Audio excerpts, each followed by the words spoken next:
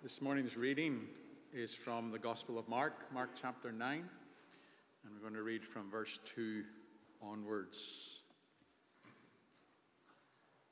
Mark chapter 9, verse 2. After 6 days, Jesus took Peter, James, and John with him and led them up a high mountain where they were all alone. And there he was transfigured before them. His clothes became dazzling white, whiter than anyone in the world could bleach them. And there appeared before them Elijah and Moses, who were talking with Jesus. And Peter said to Jesus, "Rabbi, it is good for us to be here. Let us put up 3 shelters, one for you, one for Moses, and one for Elijah." He did not know what to say. They were so frightened. And then a cloud appeared and covered them, and a voice came from the cloud. "This is my Son, whom I love. Listen to him." And suddenly, when they looked around, they no longer saw anyone with them except Jesus. And as they were coming down the mountain, Jesus gave them orders not to tell anyone what they had seen until the Son of Man had risen from the dead. So they kept the matter to themselves, discussing what rising from the dead meant. And they asked him, "Why do the teachers of the law say that Elijah must come first?" Jesus replied, "To be sure, Elijah does come first and restores all things. Why then is it written that the Son of Man must suffer much and be rejected? But I tell you, Elijah has come, and they have done to him everything they wished, just as it is written about him." When they came to the other disciples, they saw a large crowd around them, and the teachers of the law arguing with them. And as soon as all the people saw Jesus, they were overwhelmed with wonder and ran to greet him. "What are you arguing with them about?" he asked. And a man in the crowd answered, "Teacher, I brought you my son who is possessed by a spirit that has robbed him of speech. Whenever it seizes him, it throws him to the ground. He foams at the mouth, gnashes his teeth, and becomes rigid. I asked your disciples to drive out the spirit, but they could not." "You unbelieving generation," Jesus replied, "how long shall I stay with you? How long shall I put up with you? Bring the boy to me." So they brought him. When the spirit saw Jesus, it immediately threw the boy into convulsion. He fell to the ground and rolled around, foaming at the mouth. And Jesus asked the boy's father, "How long has he been like this?" "From childhood," he answered. "It has often thrown him into fire or water to kill him. But if you can do anything, take pity on us and help us." "If you can," said Jesus. "Everything is possible for one who believes." And immediately the boy's father exclaimed, "I do believe. But help me overcome my unbelief." When Jesus saw that a crowd was running to the scene, he rebuked the impure spirit. "You deaf and mute spirit," he said, "I command you, come out of him and never enter him again." The spirit shrieked, convulsed him violently, and came out. The boy looked so much like a corpse that many said, "He's dead." But Jesus took him by the hand and lifted him to his feet, and he stood up. After Jesus had gone indoors, his disciples asked him privately, "Why couldn't we drive it out?" He replied, "This kind can come out only by prayer." They left that place and passed through Galilee.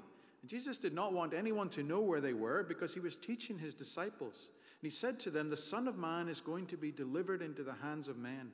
They will kill him, and after 3 days he will rise." But they did not understand what he meant and were afraid to ask him about it. And they came to Capernaum. When he was in the house, he asked them, "What were you arguing about on the road?" But they kept quiet, because on the way they had argued about who was the greatest.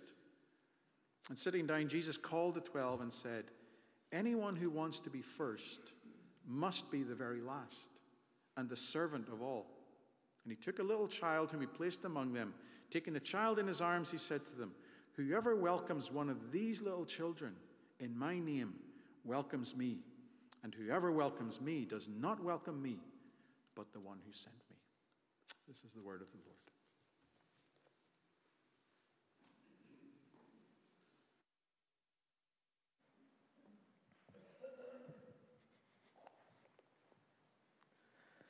Well, good morning, everyone.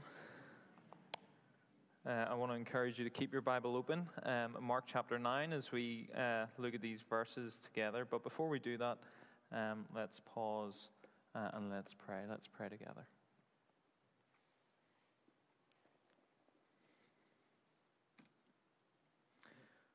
Our Father, our prayer this morning is that which we have sung already.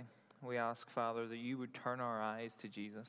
We pray that as we turn our attention to Scripture, that we might see him more clearly, and that we might realize all that he has done for us and all that he demands of us. We pray that we might see and know these things so we might better understand his glory and his service. And we pray it in his name. Amen.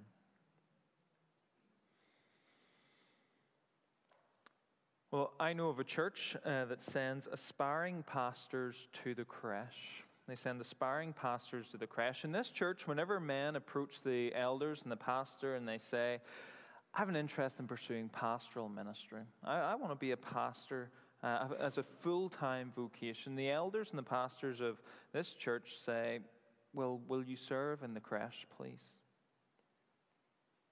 See, sometimes, sadly, the desire to be in pastoral ministry is the desire to have a captive audience once a week on a Sunday to be able to say whatever we want to be able to say.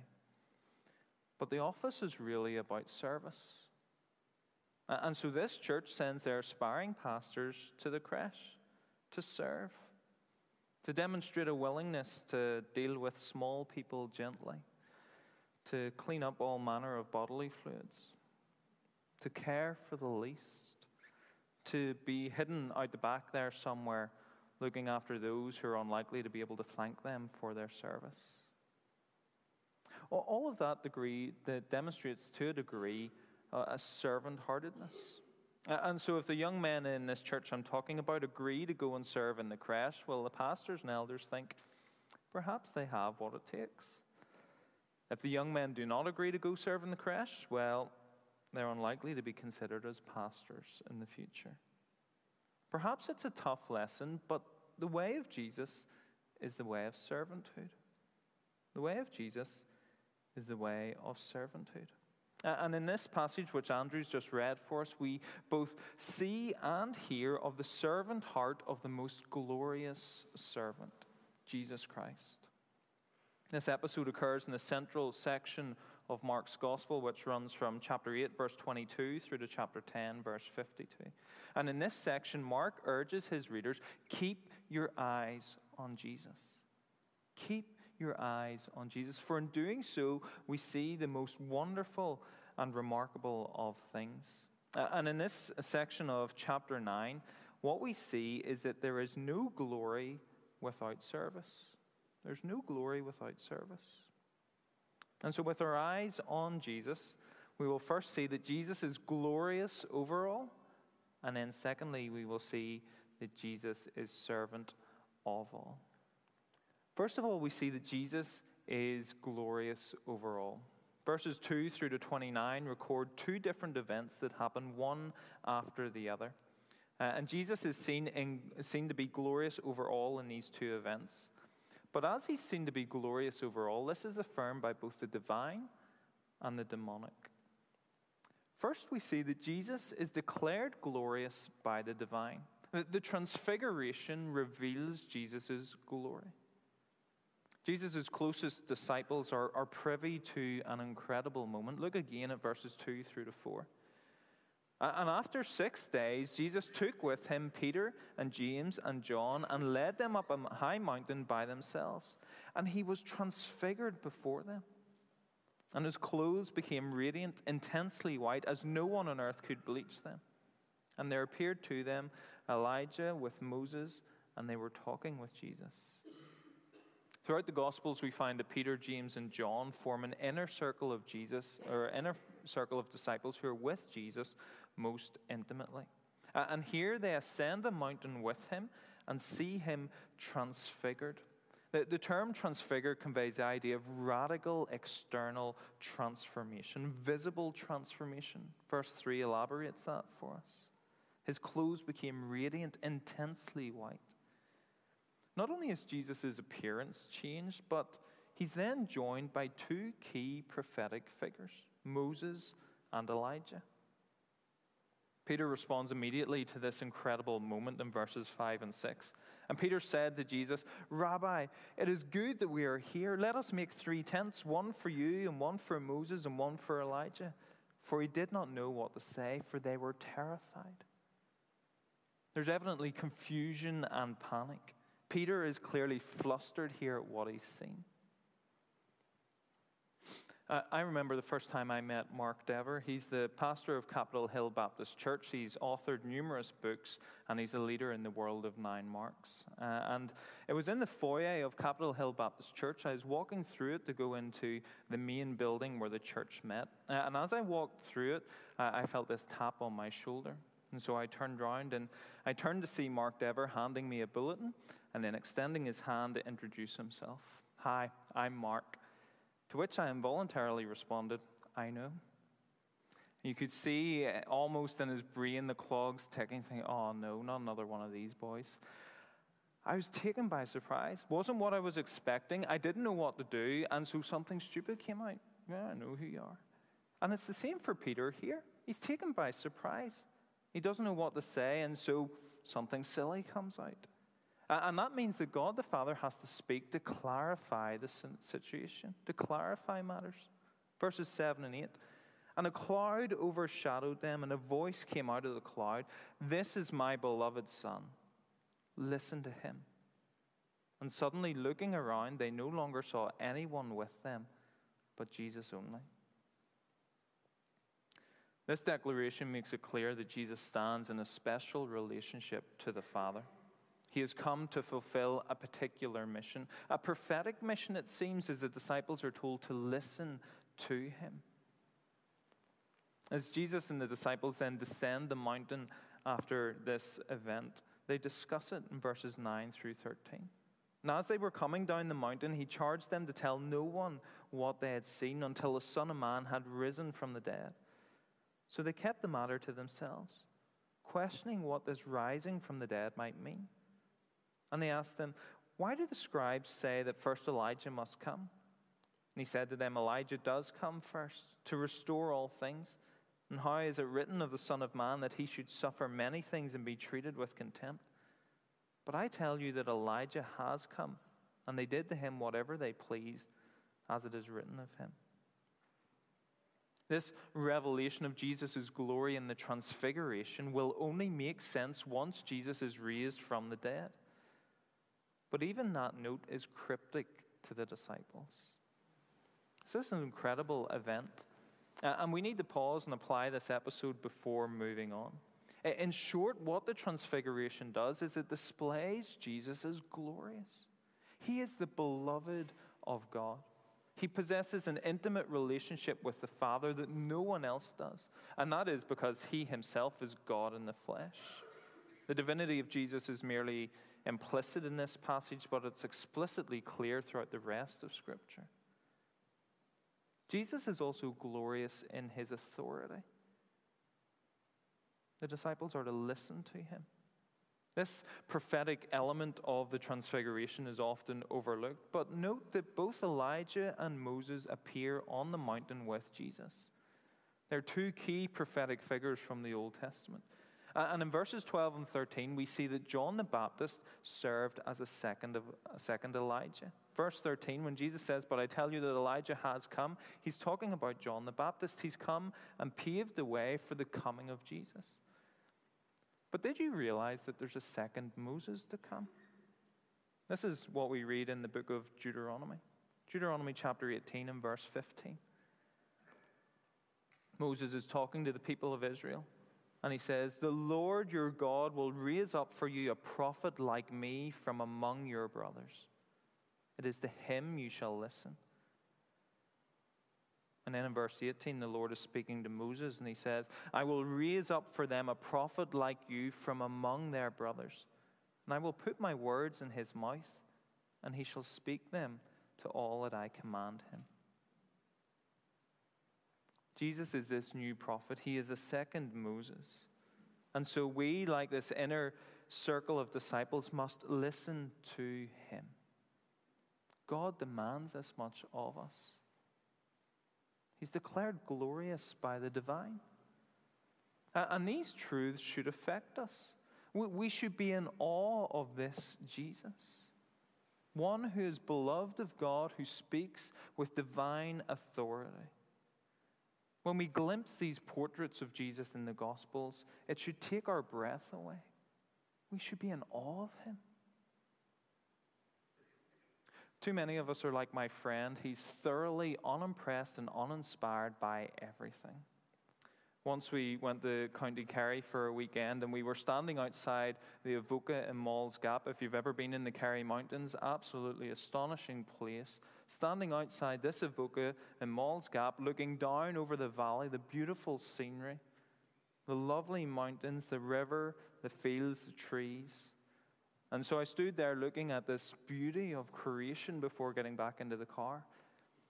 My friend stood beside me for about a minute and then said, "What are you looking at?" God's beautiful creation. But he was unimpressed, unmoved, and too often we're like that with Jesus. We read these episodes and just flick the page to the next thing, totally unmoved by his majesty.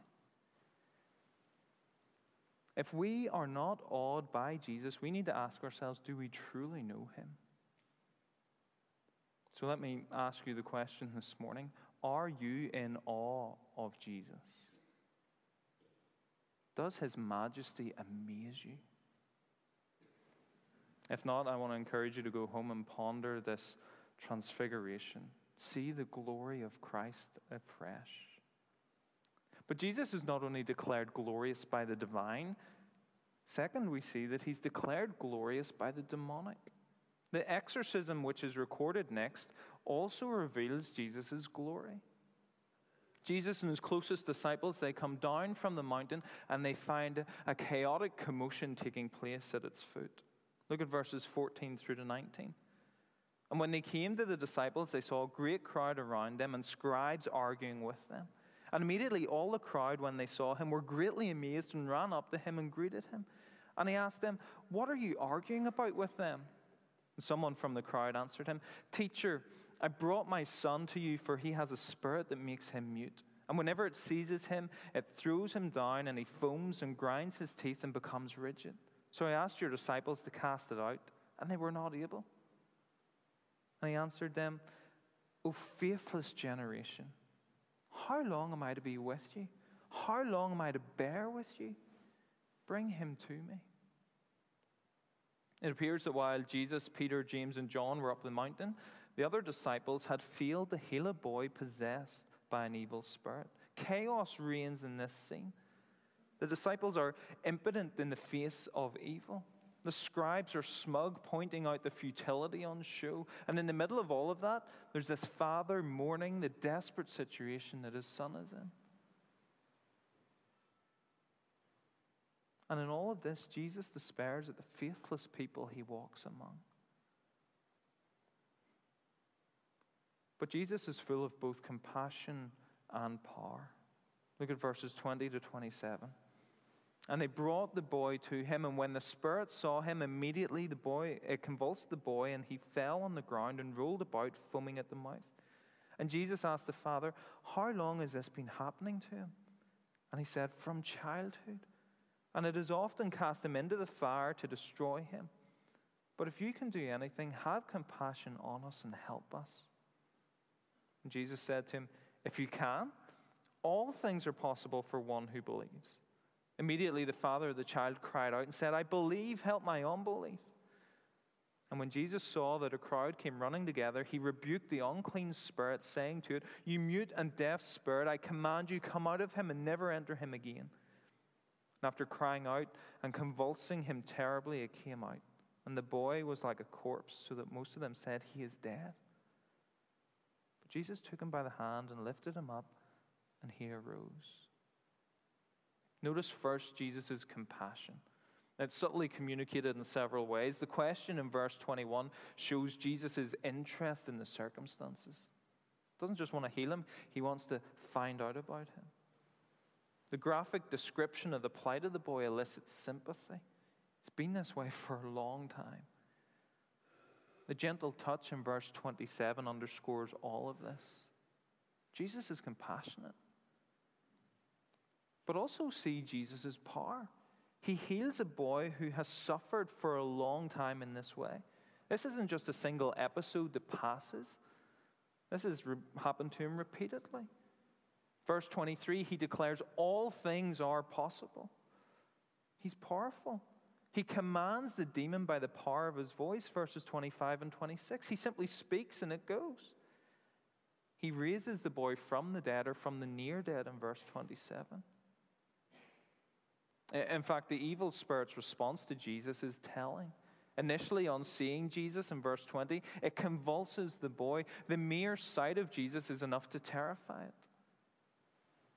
And then on the command of Jesus, the spirit is compelled to obey, verses 25 and 26. This episode declares that Jesus is the more powerful one. And this note that the demon could only be driven out by prayer, verses 28 and 29. The disciples enter the house and they ask Jesus privately, why could we not cast it out? And he said to them, this kind cannot be driven out by anything but prayer. This note indicates the necessity of authoritative divine power to defeat the demonic. And that's what we see here in Jesus. Power. Listen to this recollection of someone who used to work in a casino. He used to work in a casino that put on shows with wild cats, big cats. And his job was wheeling the cat out onto the stage in its cage. This is what he writes. I learned a valuable lesson from this when, one night, I was wheeling the panther out to the curtain. She was in what was basically a reinforced acrylic aquarium on casters, with a velvet cloth draped over it. A few minutes before my cue, I thought the drape was falling to one side, and I lifted it to even it out. It was then that I was face to face with this pet. In nothing but faint stage lights and about 4 inches of transparent acrylic between us, she looked at me with those yellow-green eyes, gave me a low, almost muted growl, and flashed just enough of her teeth to let me know this was no pet. Raw power. And that's only a fraction of the power and ferocity of Jesus. Jesus is divinely authoritative, letting out a low growl, almost muted, that sends evil spirits fleeing. And once again, applying this should affect us.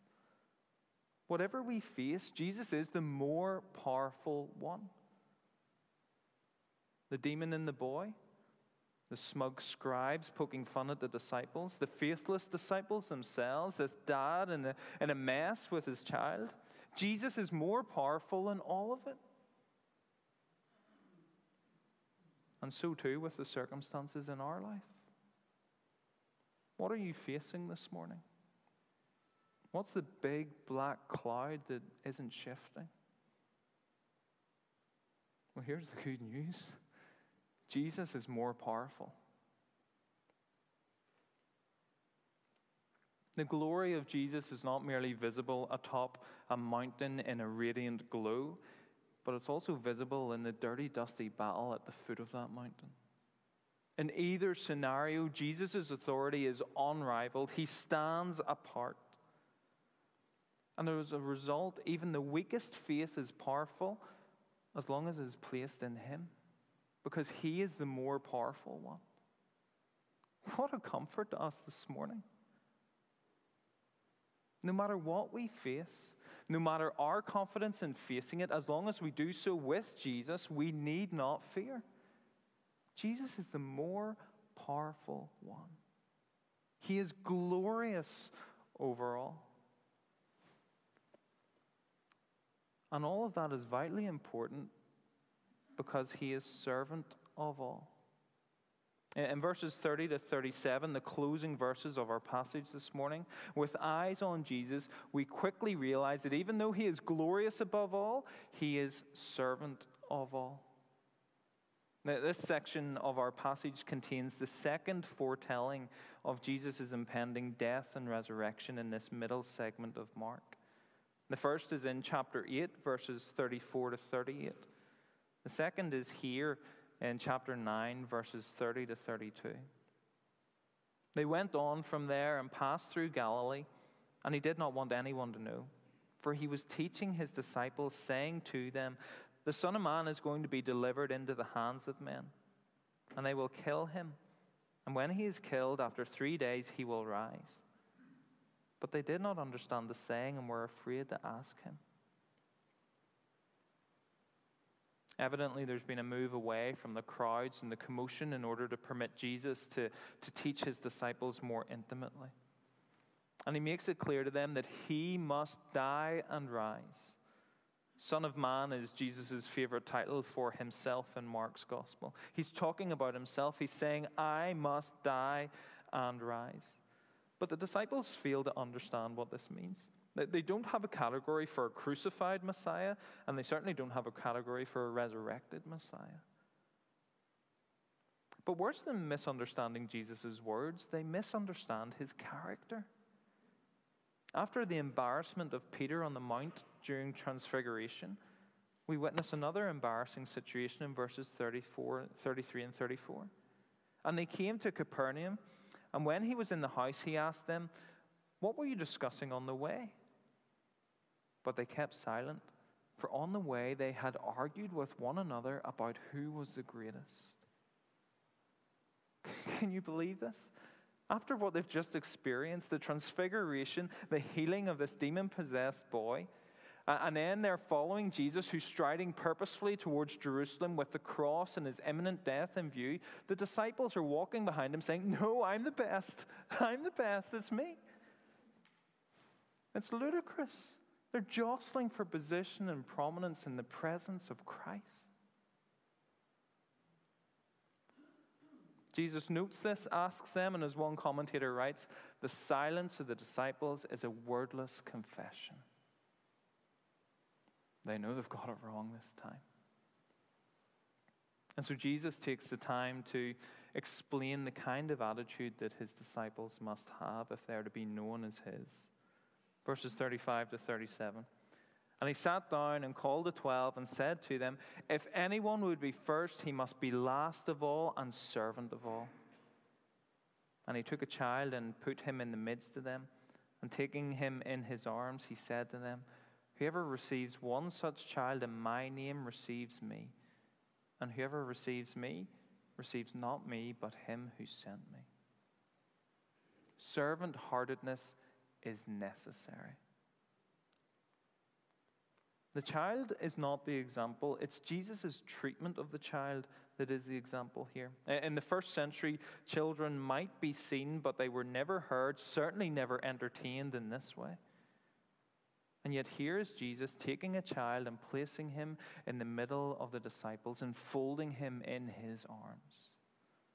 Jesus is willing to serve the lowly. If he had been in the church that I mentioned at the beginning, he would happily go serve in the creche. One TV character offers this wise advice: "Don't go chasing applause and acclaim. That way lies madness."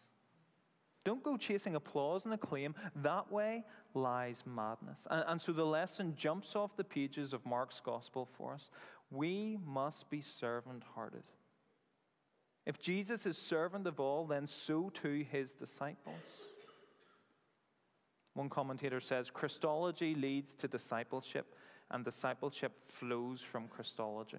That is, who Jesus is impacts how we follow him. And that's what we see in this passage. We see clearly who Jesus is, glorious over all. And it means we must follow him as the servant of all. And this servanthood is most poignantly portrayed in the cross, which we're going to remember in just a moment around the table.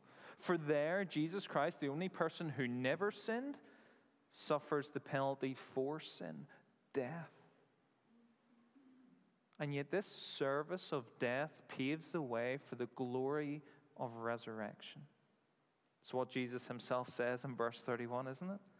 The Son of Man is going to be delivered into the hands of men, and they will kill him. And when he is killed, after 3 days, he will rise. And as Jesus' disciples, it's the same for us. The road to glory leads through the valley of suffering. We must be servant of all like Jesus before we can be glorious over all in our resurrection. That's the path that we must walk.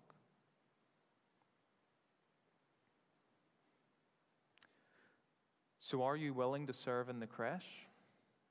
Are you willing to crawl around on your hands and knees cleaning up after others? Or are you back there with the disciples jostling for position and prominence?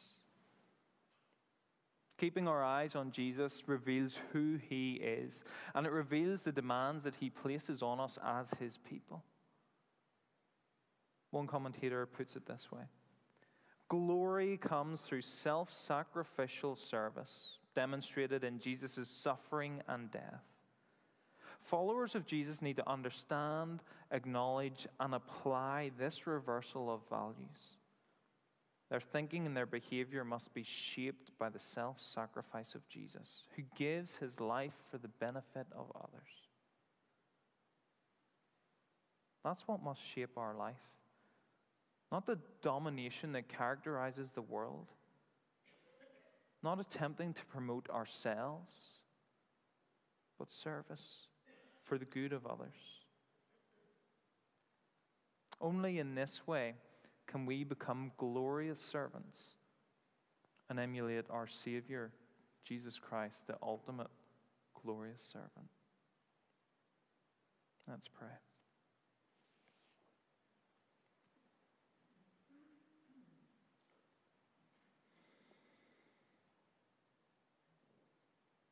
Jesus, we praise you for all of your glory. We praise you that you are the divinely authoritative one, that you are indeed glorious over all. And so we praise you all the more for your service, for your perfectly obedient life, for your death in our place, for your resurrection, ascension, and enthronement at the Father's right hand. We praise you that this work has made it possible for us in faith and repentance to become your people. And we pray that as your people, by the power of your Spirit, that you would shape us to be like Christ, to serve for the benefit of others, for the good of your church, for the glory of your name. Amen.